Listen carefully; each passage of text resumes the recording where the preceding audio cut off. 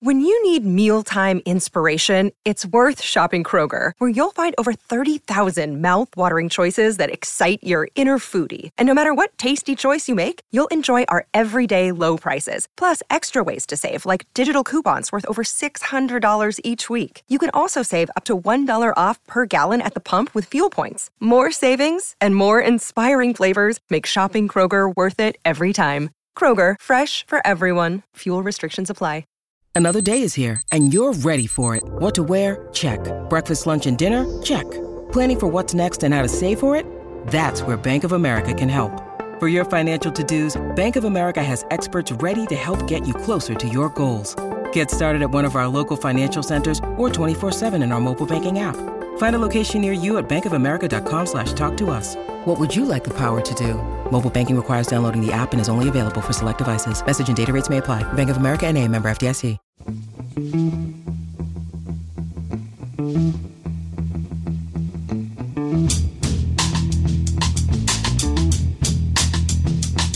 Hello and welcome to The Price of Football, the show that looks at the money behind the beautiful game with me, Kevin Day, and Liverpool University's Kieran Maguire. Kieran, how are you? Just one game to go in what has been a long and, remarkable season for one of us, I have to say, Kieran. Yes. I'm looking forward to the end of the season and no more football finance for 3 months. Yeah, you did that I can't see you, Kieran, but I recognise your deadpan voice when I hear it. You worried about the rumours that your manager might be next on Man City's list? No. If he is, that's absolutely fantastic because we will have had 2 great seasons. Pep staying there for 2 more years. If we get 2 more years out of Roberto, I'll be absolutely delighted. And good luck to him. I'm always say to anybody, regardless of the career, you're entitled to progress and compete at the highest level, as we saw with Graham Potter. Yeah, that's what I say, Kieran, until I find myself booing them when they come back and start kissing their shirt. It's questions day, Kieran, but there are a couple of news stories that we need to talk about, but we're going to talk about them properly on Wednesday, just to give us time to digest the facts and figures a little bit more so we can give it more justice. And the first is the details of the Ivan Toney gambling ban and the lengthy list of things he's been accused of and the mitigating factors. And the second is, as you predicted, Kieran, it would kick off in Germany about this. it kicked off a bit more quickly than you imagined. So, yes. So that's gone out the window. But so we're going to be talking about that in some detail on Thursday's show. And we've also got an interview on Thursday's show with an expert in the finances of German football, a journalist who's based over there.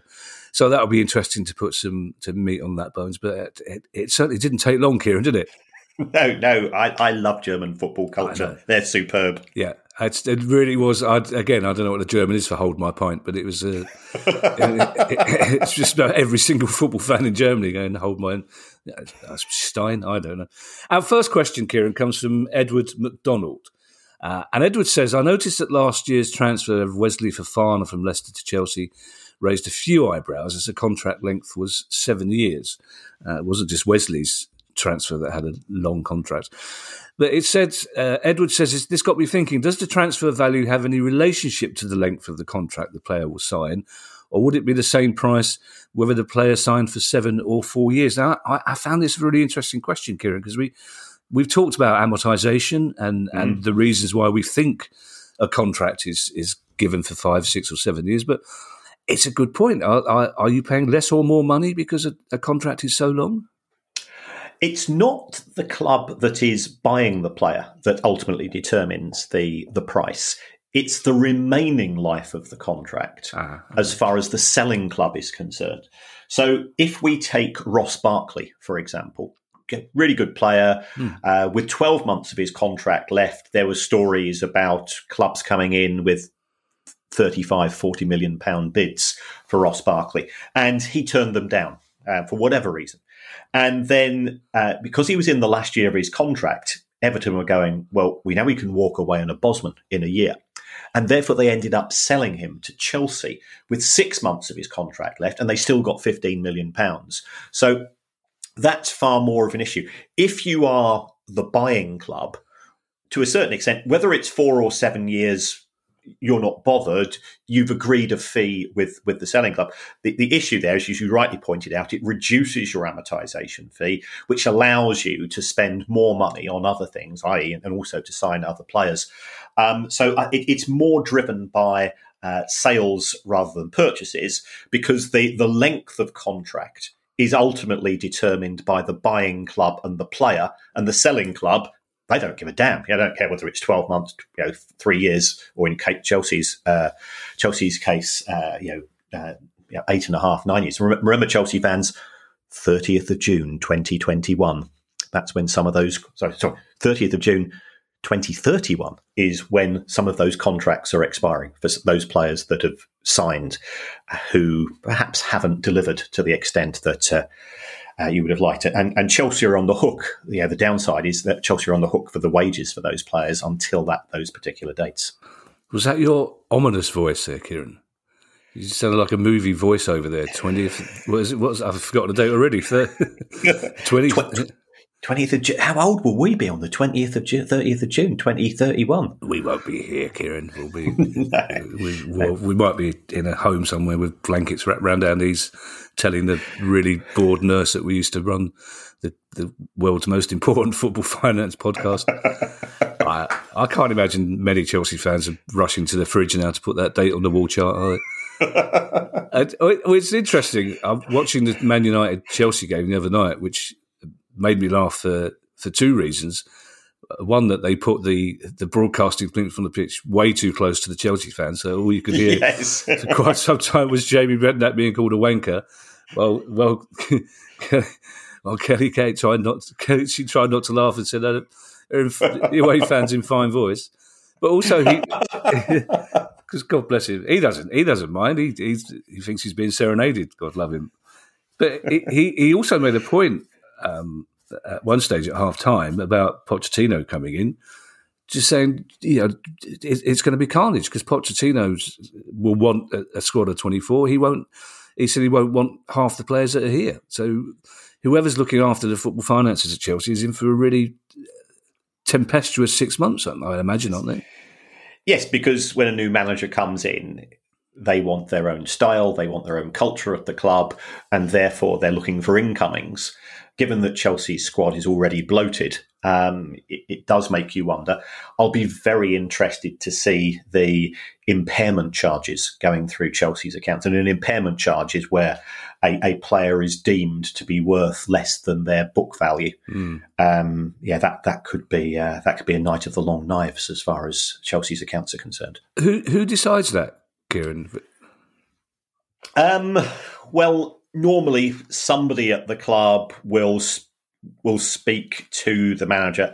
Who do you want? Right, because you don't particularly want to write down the players that you want to keep. It still gets a little bit political. And as for the numbers themselves, it's a classic case of how long is a piece of string. I don't know the market value of a player.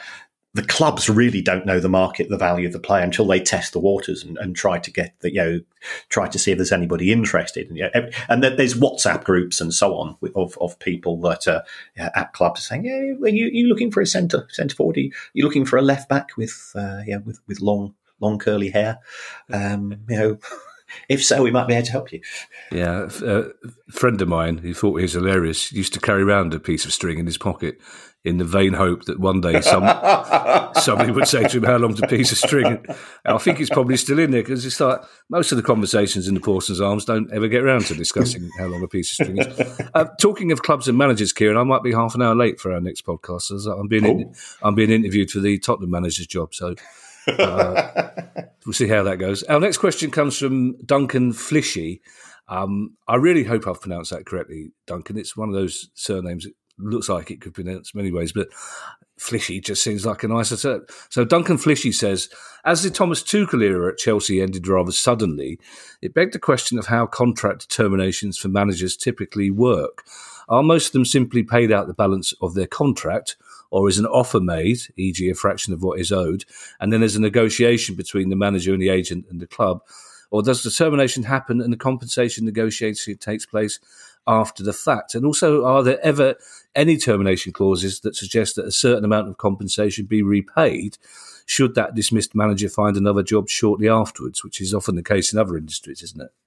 Yes, I spoke to one of our friends in the legal profession, and you could hear the whistle in his voice as he sucked in his cheeks, and then he said, "The word 'it depends' is going to cover an awful lot in this following discussion, okay, Kieran." Right.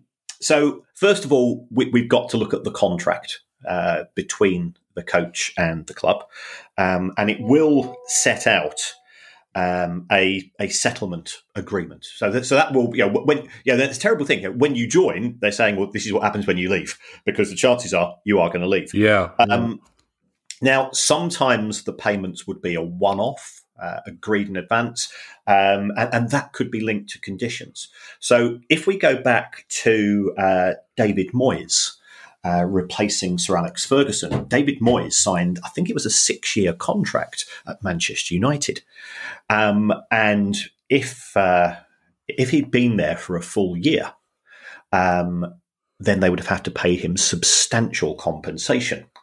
But there was a clause in the contract which said, should Manchester United fail to qualify for the Champions League, I think it was the Champions League, in the first year of being employed as a manager, Manchester United were only obliged to pay him a maximum of 12 months compensation. So Manchester United lost a match on a Sunday, which meant that mathematically they could no longer qualify for the Champions League. And within hours, David Moyes was out, because from the boardroom's point of view, if we let him go to the end of the season, if we let David Moyes go to more than 12 months at Manchester United, we'll have to go and pay him substantially more. So therefore, he was sacked during his first season at the club because of the maths, because of the numbers. So it really does vary from contract to contract, and also sort of in any form of negotiation, often one side is in a stronger position than the other. So if the club is desperate for the manager to come, then the management's representatives will be able to negotiate a better potential payoff than perhaps otherwise might be the case. If we go into the EFL and we look at the clubs in League 1 and 2, those managers are sort of keen to get on the ladder of football. They might be willing to compromise more, and their payoffs would therefore be less. But what normally happens is that the club and the manager will have a bit of a meeting. The League Managers Association are likely to get involved to defend the position of the manager, and they would then sort of agree on a series of events. You don't hear many managers slagging off clubs when they leave, do you? No, that's true. With the exception, I know Mourinho has been slagging off Spurs this week, but really it's been sort of having a go at Daniel Levy. And it could be that when Pochettino was at Spurs, he was effectively given, it was claimed, a period of gardening leave. In the sense that you because what Spurs didn't want to do was sack him. He then goes off very quickly, finds himself another club, especially in the Premier League. That'll be the worst case scenario. That club goes storming through the division, and the Spurs fans, who always had a very good relationship with Pochettino, going, hold on, Daniel Levy's just sacked you. He's now been successful elsewhere in the Premier League. So it really does vary very much from contract to contract. And it doesn't tend to be the case if the club just terminates the contract without discussion or agreement. Whilst it might come as a surprise, there's normally a call into the office, and they try to thrash it out, and that's when the manager's representative would get involved as well. Yeah, to be fair, everyone's slagging off Tottenham this week, Kieran. It's become the new national sport. I almost feel sorry for another project. I had to interview some Arsenal supporting comedians about various things in football, and I had to stop the interview for all the saying, "I didn't ask you about Tottenham's new stadium." I specifically asked you about Arsenal, so why are you laughing? You couldn't hear them talk about Arsenal for laughing at Tottenham. Harry Kane needs to go, doesn't he? Really? Bless him. Anyway, that's for a different pod. Our next question, Kieran, comes from John Walters. Probably not that one, the one responsible Yeah, I was for thinking that, yeah. some of those gloriously exploitative films. John Walters is a fan of Norwich City Football Club, he says, perhaps the only one in the state of Vermont. So if there are other Norwich City fans out there in Vermont, which is one of the most beautiful places, I had one of my happiest moments ever, Kieran, going into Burlington. A friend of mine got a job coaching football at Plattsburgh, New York State, and we got the ferry across to Burlington one morning across Lake Champlain. It's a glorious early autumn morning. I was with three of my closest mates. They sold beer on the ferry, even though it was only 10 o'clock in the morning. And as we approached Burlington, the first time ever I heard REM, there was a little festival going on the dock, and somebody was blaring out "It's the End of the World as We Know It," and it was just like, oh man alive. Yeah. And then half an hour later, I was persuaded to have my first ever clam chowder, and that took the edge off it. Is that a euphemism? No, it's not a euphemism. I regretted saying it. Almost all I can say is it was rather clammy. Say nothing. Also, as I recall, the barman in this lovely little pub in Burlington informed me that of all the biggest all the biggest cities in each state, Burlington is the smallest. So it's the smallest of the bit. And to this day, this is the first time I've been able to use that information. Anyway, back to John Walters' question. John Walters, as you may recall, is a Norwich City fan living in Vermont. And John says, what do you think of Mark Atanasio buying an interest in Norwich City and getting a seat on the board? Could we expect an influx of cash to boost the Canaries' modest budget? Is he on track to full ownership, especially considering that Delia and Michael are in their 80s now? Is Delia Smith in her 80s? That can't be right. Can't be right, surely. I hope it's not right. Anyway. Right. Well, in respect of this position, John, Mark Atanasio is wealthy. He owns, controls an asset management fund. He also owns the Milwaukee Brewers. And what we are seeing is, especially from American owners, it's not multi-club ownership; it's multi-sport ownership. And if you think about the Glazers, they own Tampa Bay and Manchester United, and we've Stan Kroenke the same in Arsenal as well.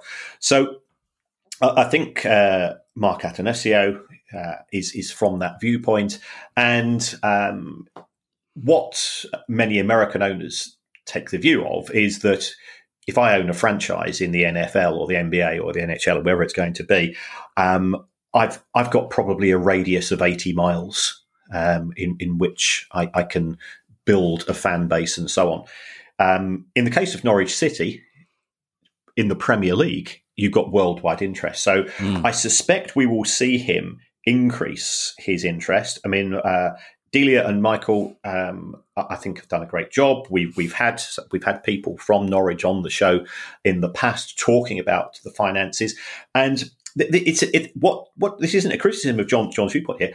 I think it's very typical of how fans see owners, in that they want not sustainable football clubs, they want sugar daddies. Yeah. So can we increase the budget? Well, you can increase the budget if you've got more money coming in. Now, if the club went to the fans and said, look, we're selling out Carrow Road every week. We've got a waiting list on season tickets. So therefore we're going to put up prices by 25%. Fans will be outraged. Yeah. And yet that would be increasing the modest budget. So I think that there is a potential for Mark Atanasio to increase his stake. I think Delia will be looking for an exit route at some point, although she's not necessarily ready there yet.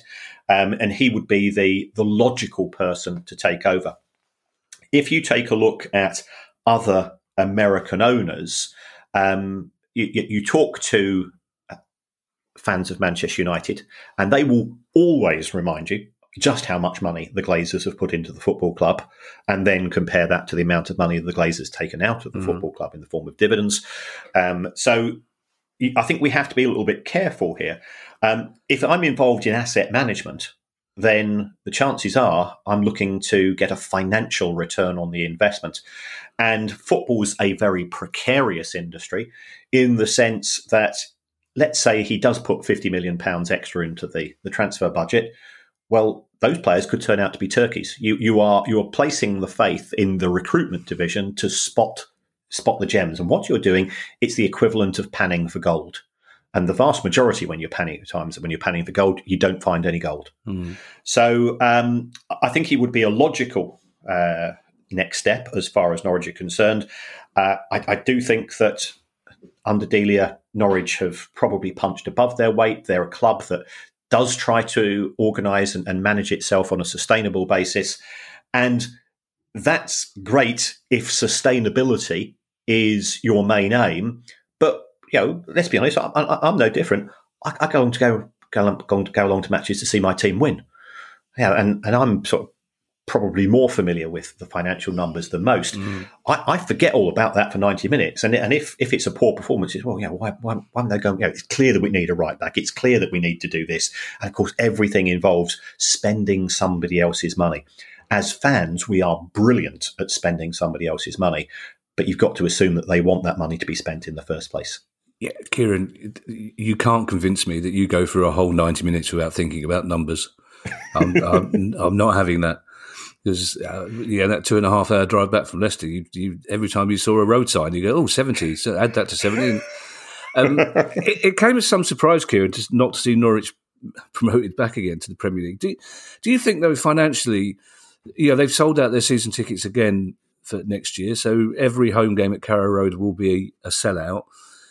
The broadcast deal isn't that bad in the Championship. Do you think there's a case of an element of perhaps complacency for owners then? You go, well, we're not in the Premier League, but we're making quite a bit of money out of broadcasting. We're selling out every week.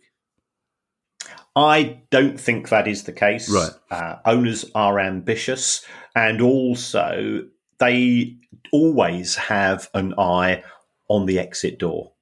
And Norwich City as a Premier League club is worth a hell of a lot more money in a sale deal than it is as a Championship club. We've only got to look at some of the rumours that are presently surrounding Leeds United with Radrizzani, in theory, selling Leeds because he wants to buy Sampdoria back in Italy. And if the stories are true, and I always I take these with a large pinch of salt, he's looking for 400 million, 450 million pounds for Leeds if they're in the Premier League, probably 150 if they're in the Championship. So owners have a vested interest in getting the club promoted. And whilst quite a lot of clubs in the Premier League do lose money, you have to remember that in the Championship, especially when Norwich run out of parachute payments, should they still be there, the average losses are 470 grand a week. And, as much as I love Delia, and I still have Delia's original cookbook, because that's my mum gave that to me when I went to university. Cooking. Do you know what happened here? Because that was you talking about cooking for one? Yes. Yeah. So Finley said there's two of us in this room, so he's talking about cooking for one. I'm out. I think we've all got a copy of Cooking for One somewhere that an optimistic parent gave us at some stage in our life. I didn't use the egg section very much.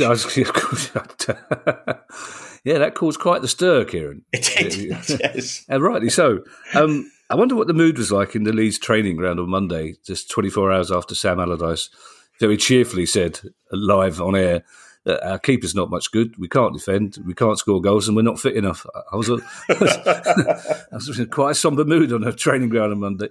Stephen Bellwood has a question that is pertinent to our last interview, Kieran. We had a long and in-depth interview with Neil Doncaster, head honcho of the SPFL, as I will always call him.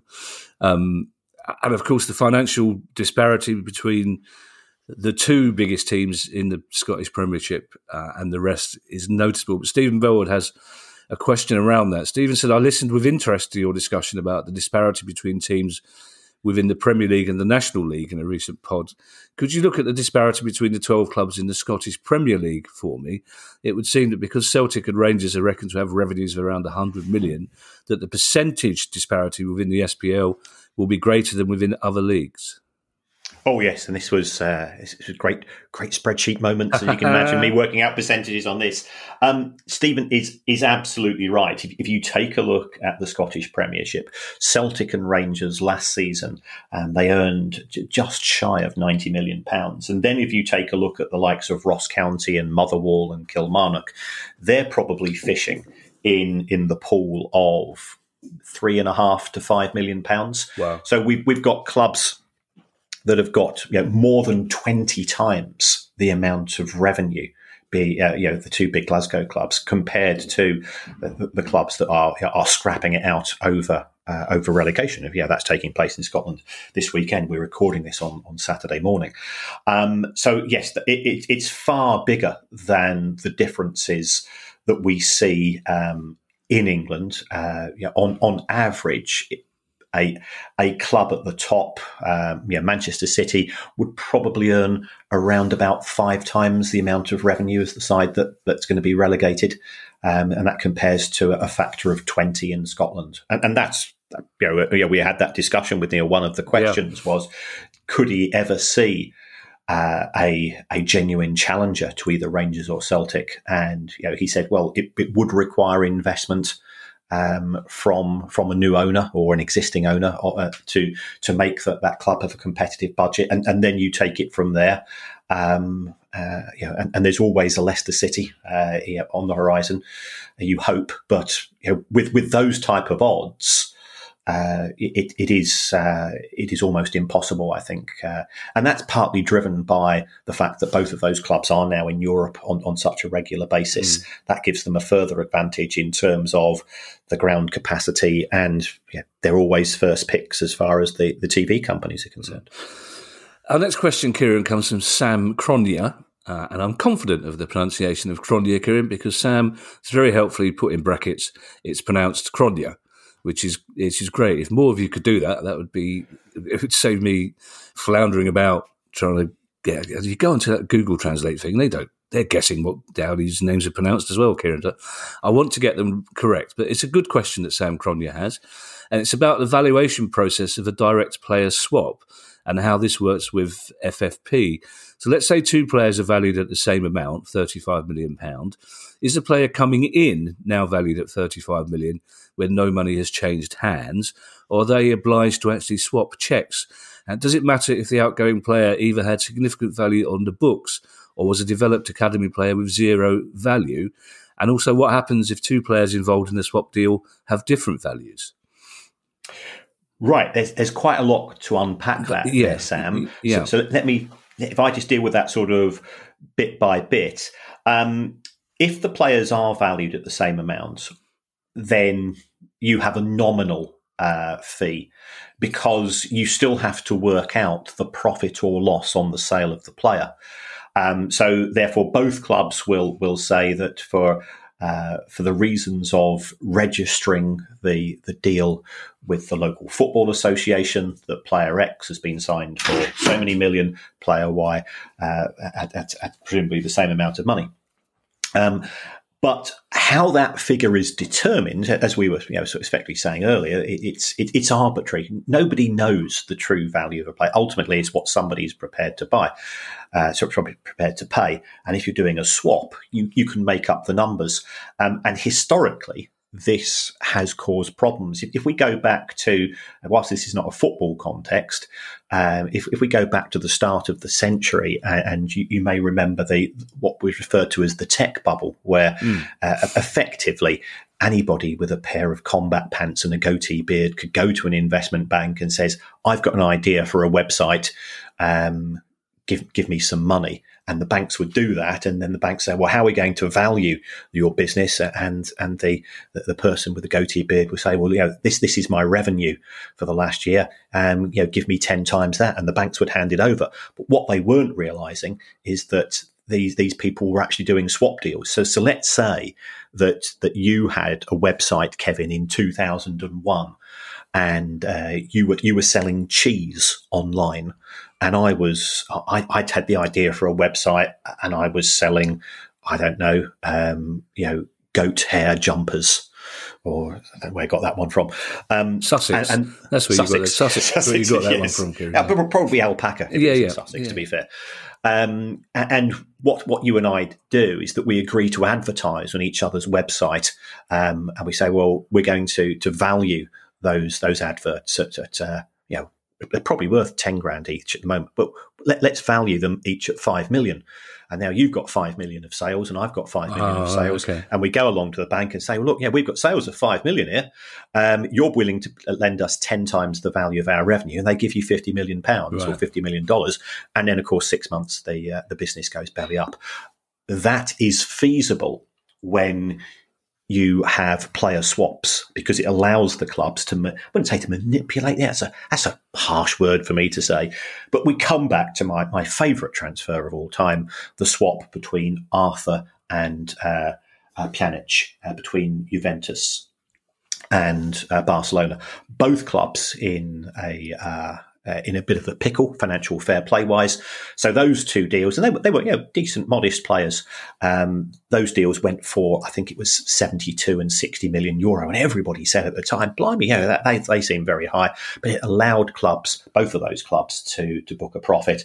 If we look at the position of Miralem Pjanic, he only played 19 times for Barcelona. This was a 60 million euro signing, and he's around about 30 at the time. It just didn't seem to make sense.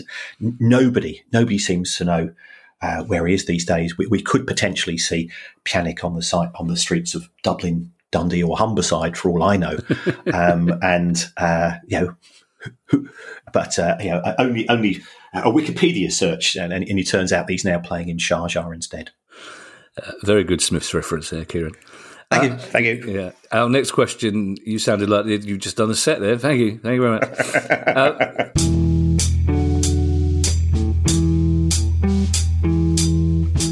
This episode of The Price of Football is brought to you by the AI-powered workspace Notion. What if you had access to tomorrow's tools today? In Notion, you do. It's the AI-powered workspace where any team can turn ideas into action. My career is sort of a bit like being a butterfly, and I'm always jumping from project to project. So therefore, Notion helps me from summarising meetings notes and automatically generating action items to getting answers to any question in seconds.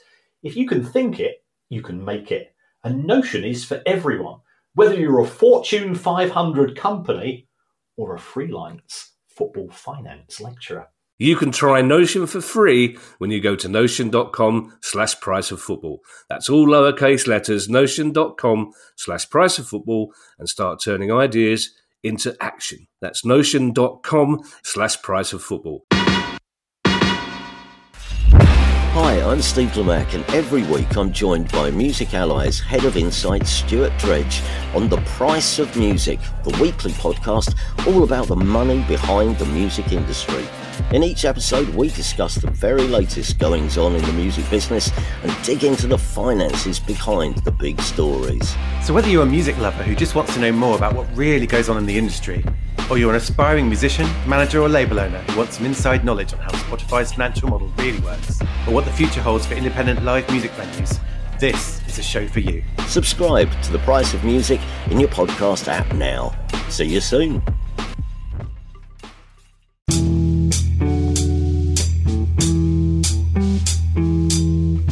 Phil Moore has our next question, and this is definitely one we've not been asked before. Phil says managers will often make reference to new signings not quite being up to speed with the language. Do you know if it can be stipulated in contracts that they must learn, and what financial repercussions there might be if they don't learn enough? It's interesting, Kieran, that the Palace Player of the Year do on Wednesday night, Czech Doucouré was a surprising but deserving winner of the awards, and he came up and he doesn't speak English, so he had an interpreter to let us know what he was talking about, which is great because we're not used to that kind of exoticism in Thornton Heath, Kieran. The fact that we've got a French person standing up on stage talking to us was rather glamorous. And of course, training's going to be fine because Roy Hodgson speaks fluent French. But it's an interesting one. I'd be interested to learn whether you could put financial penalties in a contract that says if you don't Although there again, I suppose, how do you decide what a proper level of English is? Well, you can determine a proper level of English because when it comes to international students coming to university, they have to do a test, and you are graded. I think you have to have a 4.1 or a 3.4 level of English, and that is to ensure that the student is not disadvantaged. Coming to another country is one thing, especially if it's not your natural tongue. It can be not really be fair on the individual. Right. So the same could apply to the footballer.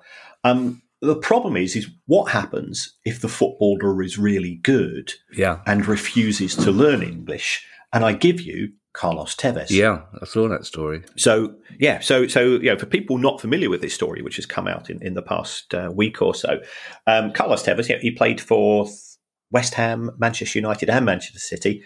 Absolutely fantastic footballer. He said he refused to learn English culturally because of historic issues. But he was a really good player. He played for West Ham. He played for Manchester United. He played for Manchester City. He contributed towards the success, and in the case of West Ham, them avoiding relegation from the Premier League. But he said didn't want to learn English. He, from his heritage, from issues to do with family issues and the Falklands. So under those circumstances, what do you do? And ultimately, we employ footballers for what they do with their feet. And if you can understand the language of the dressing room and the instructions, and also if you are signing a football player for tens of millions of pounds, you might as well just go and employ an interpreter as well. You think about Bielsa at Leeds. Yeah. Whenever he did interviews, he did those through an interpreter. Although I think people didn't give him enough credit. I think this was part of the mystique of Bielsa. His English was actually quite good. Yeah. If we look at I'm not bigging up my club here, but Roberto doesn't speak particularly good English. He has an interpreter with him at times, and that's not impacted negatively his contribution towards coaching the players. So a club could put it into a contract. I think enforcement would be difficult.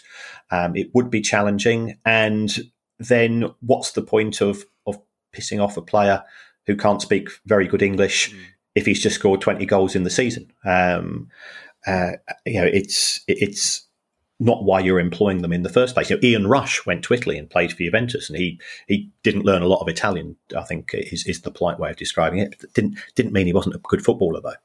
Yeah, that's something we always forget historically, because you will still hear people saying, well, if they're coming to play for our club, they need to speak our language, understand our culture. But English players going the other way around never bothered to learn about the culture of the places they were going to. I imagine somebody like Ray Wilkins would have done, but the rest of them would happily have gone out there with their English mates and not spoken a word of Italian.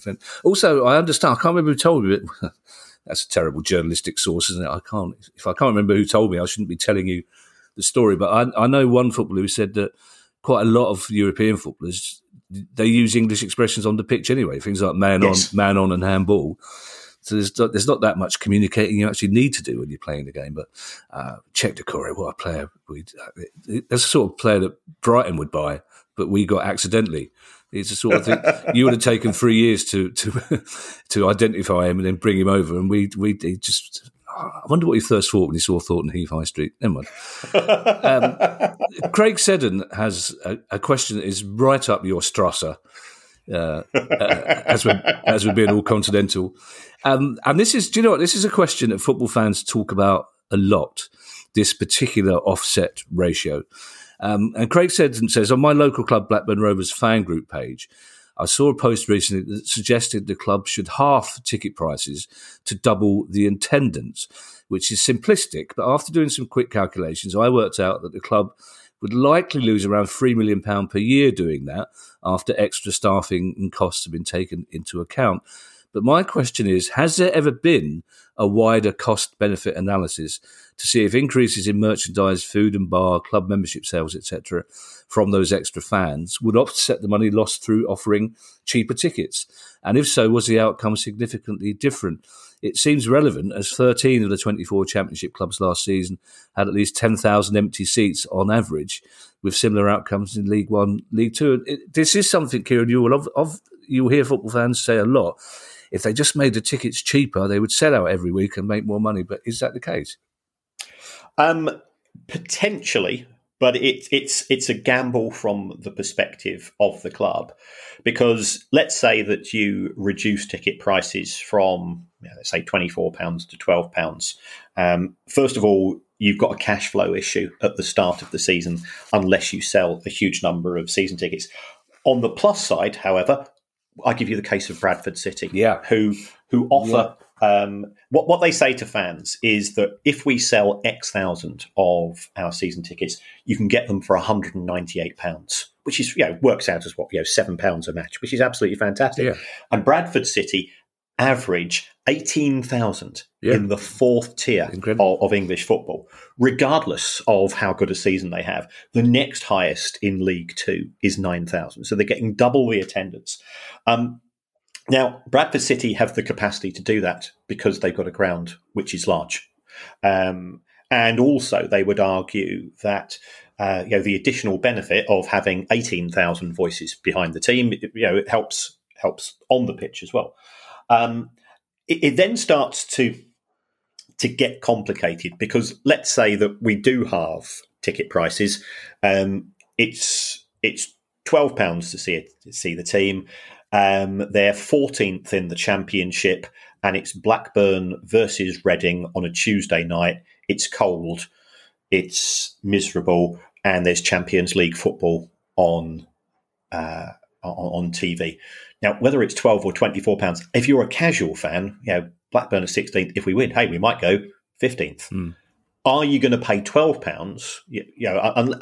Probably not. So from the club's point of view, they do their sums, and then there's the other issue of let's get promoted to the Premier League.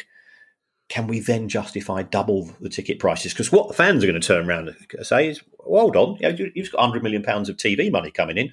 Why are you trying to fleece us as well? So in terms of doing the sums, to be fair play to Bradford, they have done their sums and they think that they are better off. And ultimately, your total match day revenue is number of matches times average money per fan times number of fans. And I think this is where Craig's suggestion does have a bit more validity. If you know that you're able to watch Bradford City for £7 or £8 a match, you're more inclined to buy the merchandise. You're more inclined to have an extra pint or an extra pie at the game and so on. Clubs don't make a huge amount of money. I think that this is a bit of a myth. I know Spurs famously make £800,000 a match from catering, but the Spurs stadium is geared towards just tipping you upside down and emptying out your pockets the minute you get there, and they have very much got the Disneyfication of football fans off to a T, with the exception of winning football matches. But it does become more complicated because how much money are you going to make on the sale of a Duo Mars bar? If you're getting £12 less per fan per match, you've either got to get an awful lot of extra fans in, or you've got to sell an awful lot of Mars bars. Yeah, although a friend of mine who's a Spurs fan has an interesting conspiracy theory. He reckons the team are deliberately playing mediocre football to do the opposite of enticing people out the bar. He says essentially he spends most of the game in the bar because he can't be asked to go out and watch the game. I think this is it's a rhetorical question in Premier League football, Kieran, because there are very few games in the Premier League that aren't sold out days and weeks in advance. But I find certainly even when Palace were in the Championship, if they made it easier to turn up on the day, as I reckon clubs in League Two, for example, probably lose 500 people because it's not like the old days when you could just bowl up and go through a turnstile. you at the very least you have to go and buy a ticket, and it's the sort of spontaneity has been taken out of it a little bit, I find.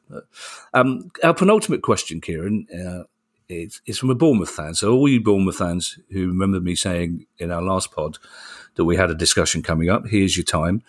Roger Baldry says, I'm a lifelong Cherries fan, although I'm a bit long in the tooth now, which is... I don't know so are you and I, Kieran, really, technically. Yeah, the important thing is that you have a tooth. That's a very good point. That's a glass half full, man. That's excellent. Well done.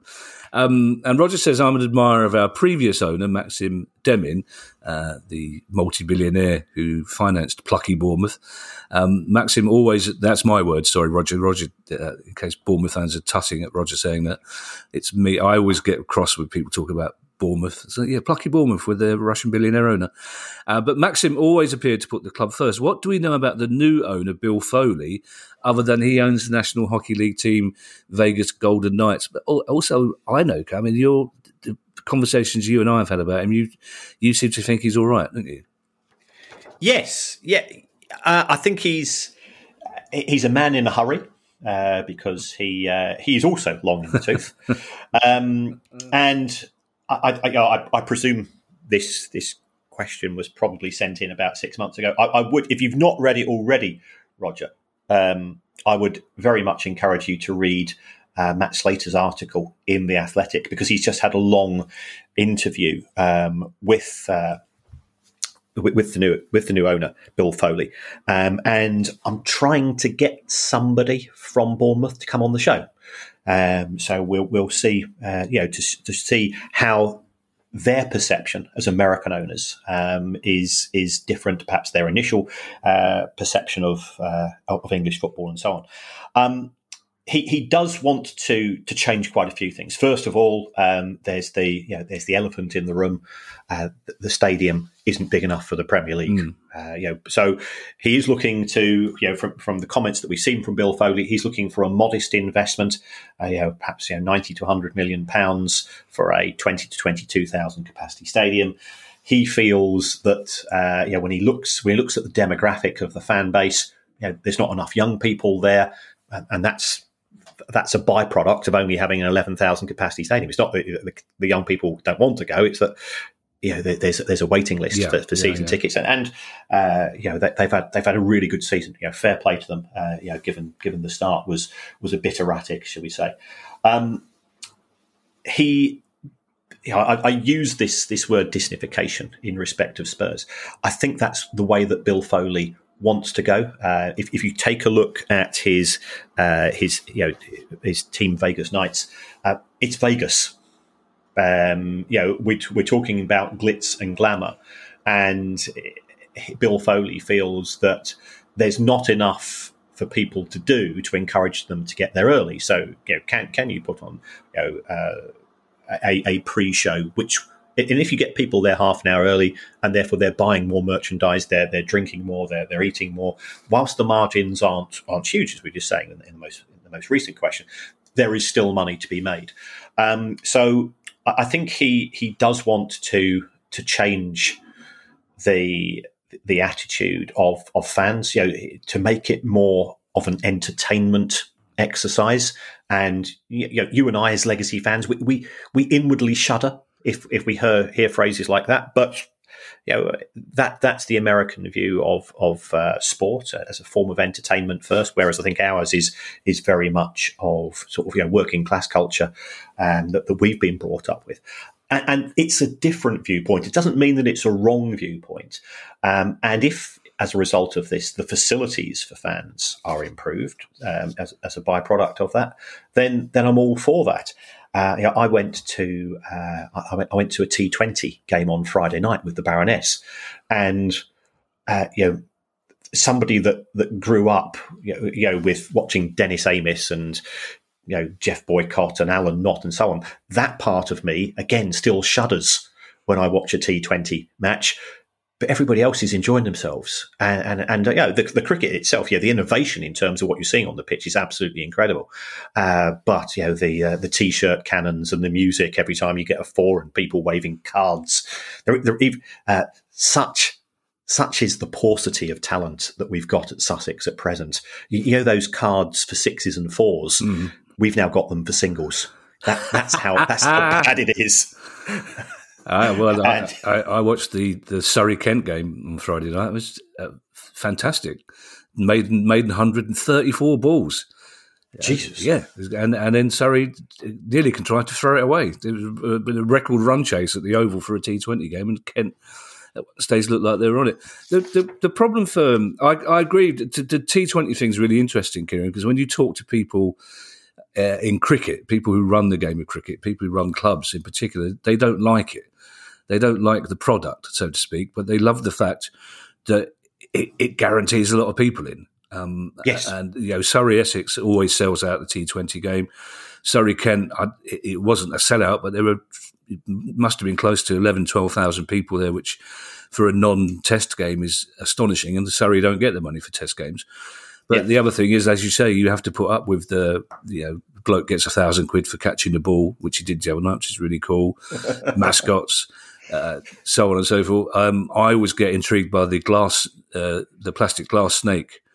I'll see how long they can get. It occurs to me, though, that, Kieran, Bill Foley, as you say, this word Disneyfication, he wants to change the way fans view games. But the trouble is, if he wants to attract new people, younger people, then he's got to have a bigger stadium. So first of all, that's going to take 3 or 4 years, you imagine, before the stadium is bigger. And B, I hate to say this, but he has to, like you say, he has to wait for the legacy fans to get too old to want to go, because otherwise you're battling 100 years of culture, which is you go to the pub for the most part. You know exactly how long it takes you to get from the pub to the ground, and you get to the ground for 2 minutes to 3, because still at most grounds there's not enough to lure you in to get there early, because certainly, a couple of cheerleaders on the pitch isn't going to do it, or a local band isn't going to do it, because you can't have that much entertainment, because the groundsmen are not going to let you have a stage on the band anyway. So whereas in American sport is consumed in an entirely different way by their fans, isn't it? Yes. If you think about the average NFL game, the fan experience is 3 hours. Yeah. The actual ball is in play for 11 minutes. Yeah. And that's why people say to me, how can the NFL make more money from TV than we see in football, given that football's a more popular global product? And I say, well, the NFL was designed to sell adverts. You have all of these stop. Every time there's a stop in play and it's going to last for quite a while, you can go straight, you can squeeze in an extra ad. Yeah. And if you take a look at the broadcasting rights on the back of that, that's why they're so high. And we saw with the Super League franchise proposals from Florentino Perez, he wanted matches to be changed to 4 quarters because that was more opportunities for adverts. It was more opportunities to sell things in breaks, and it was very much a view of turning football from our perception. And our perception is of also from playing Sunday league football, where we form those friendships, which we then we then go on to watch the match with the guys in the pub, and you play football with them on a Sunday. So we still feel that there is that link between park football and real and professional football. That would go completely, I think, if some of these ideas were introduced. It's harder to play ice hockey down the park with your mates, though, isn't it? Really? Although, look, if you're living in Canada, I suppose. Our last question comes from Benjamin Toast, Kieran, who I rather hypocritically prefer to call Benny, because he's a friend of the show, and I think Benny Toast is a great name, which is, as I say, hypocritical, Kieran, because as somebody who'd much rather be called Kevin than Kev, I should be saying Benjamin Toast, but Benny Toast is just such fun to say, Benjamin. But this is I think this question made me laugh when I first saw it, but I actually think there's some merit to it in a strange sort of way, because Benjamin says, given the championship is such a basket case, will we see points deductions being less of a financial penalty? It's like doping in cycling. If everyone's doing it, then a deduction of points almost evens out the playing field in favour of those who bet most on red at the casino. Which is, if everyone's going to get points deducted over the season, Kieran, why not give it a go? Yes, I see the cynicism in this. I thought you were going to say logic, Kieran. I've genuinely thought you were going to say I see the logic. It's a great idea. I'm going to flip this. If so many clubs are doing it, let's be the club that doesn't do it, and therefore have a points advantage. Yeah. And what we've seen at Wigan, yet another points deduction since our last show, is shameful. What is happening at that club, and they've been through three sets of owners who have proven to be a disaster, and a set of administrators who were so up their own backsides that they felt that a statue should be built of the administrators before they trousered a very, very large fee. I'm a great believer in nudging people towards good behaviour, if everybody is doing it, then that's fine. But we've already mentioned Norwich. Norwich as a club, and I said this before, are run as a sustainable club. Yeah. And I think Norwich fans should be proud of the fact that they've also managed to get promoted on that, and they've also played decent football, and that they've got good people trying to do good things at the club. And now I'm sounding I'm a bit bit worthy, bit Guardian Easter and so on, but there are huge reasons to be proud of your football club, not just what happens on the pitch, and running the club so that you'll be able to take your children and grandchildren there, I think is one of those things which perhaps we don't give enough credit for. Yeah, Norwich strike me, Kieran, and Ipswich fans will disagree with me here, but most people, Norwich is a wonderful town to visit. It's a great away game, Norwich. But they strike me as one of those be careful what you wish for clubs, because you have owners in Delia and Michael, as we mentioned earlier, older owners who have perhaps more of a context because of their age on the ups and downs of a football club, and are perfectly happy to maintain their football club. And then the next thing is that they go and you get somebody in who is going to gamble everything on getting them back in the Premier League, and it all goes wrong. Because it's easy for me to say this because Palace are in the Premier League, but I did used to try and say the same thing when we weren't, that it's more important to have a club to support. And sometimes when your owners share that view, it's kind of more reassuring than the fear almost of somebody coming in and going, right, we're going to spend money we haven't got to try and get in the Premier League, and let's not worry about what happens if we don't. Yeah, absolutely. Yeah. Absolutely spot on. The next Price of Football live show is coming up apace. It's Plymouth Argyle's Home Park Stadium on Tuesday, the 6th of June. Still got a couple of tickets available from Plymouth Argyle's website. It would be lovely to see you down there. Thanks to everyone who's donated to the pod via our Patreon page. If you'd like to join them, that would be very kind of you. And you can make a small monthly contribution by going to patreon.com/Price of Football. I'm paranoid every week here that I say contribution somehow. I'm going to make that. And I also, as I look at pod and contribution, I think the P should be in there. Contribution to the COD. If you have a question you'd like answered to the show, then of course email us at questions@priceoffootball.com. In the meantime, I shall hand you over to Mr. Kieran Maguire for his customary farewell. Well, thanks to everybody at Patreon supporting us. And remember, we do have our end of season quiz coming up on Wednesday night, I think it is. So we will be putting together a series of multiple choice questions. The prizes are so big, we've not even thought what they're going to be as yet. Probably a thumbs up from me and Kevin on screen. Yeah. And what could possibly be better than that? They're mainly metaphorical at the moment, the prizes. Yes. They're symbolic. The prizes are symbolic, Kieran.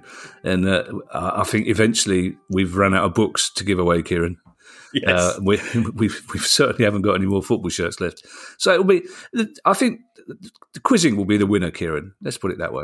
Quizzing. Yes. And remember, it's not only an award-winning podcast that you're listening to, it's Adrian Child's favourite podcast. It's a nice little. So we're well chuffed when we read that in the Press Gazette this week.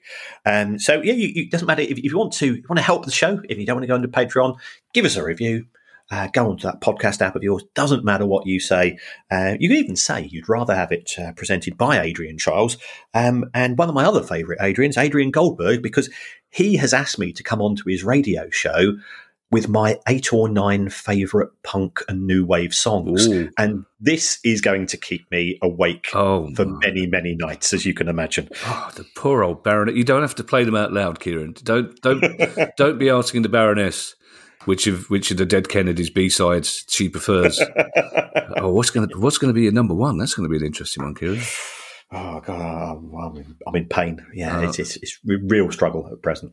Oh, sorry, Ken. You said I'm in pain. I was going to say, who's that by? But okay, fair enough. Bye, everybody. Bye. The price of football.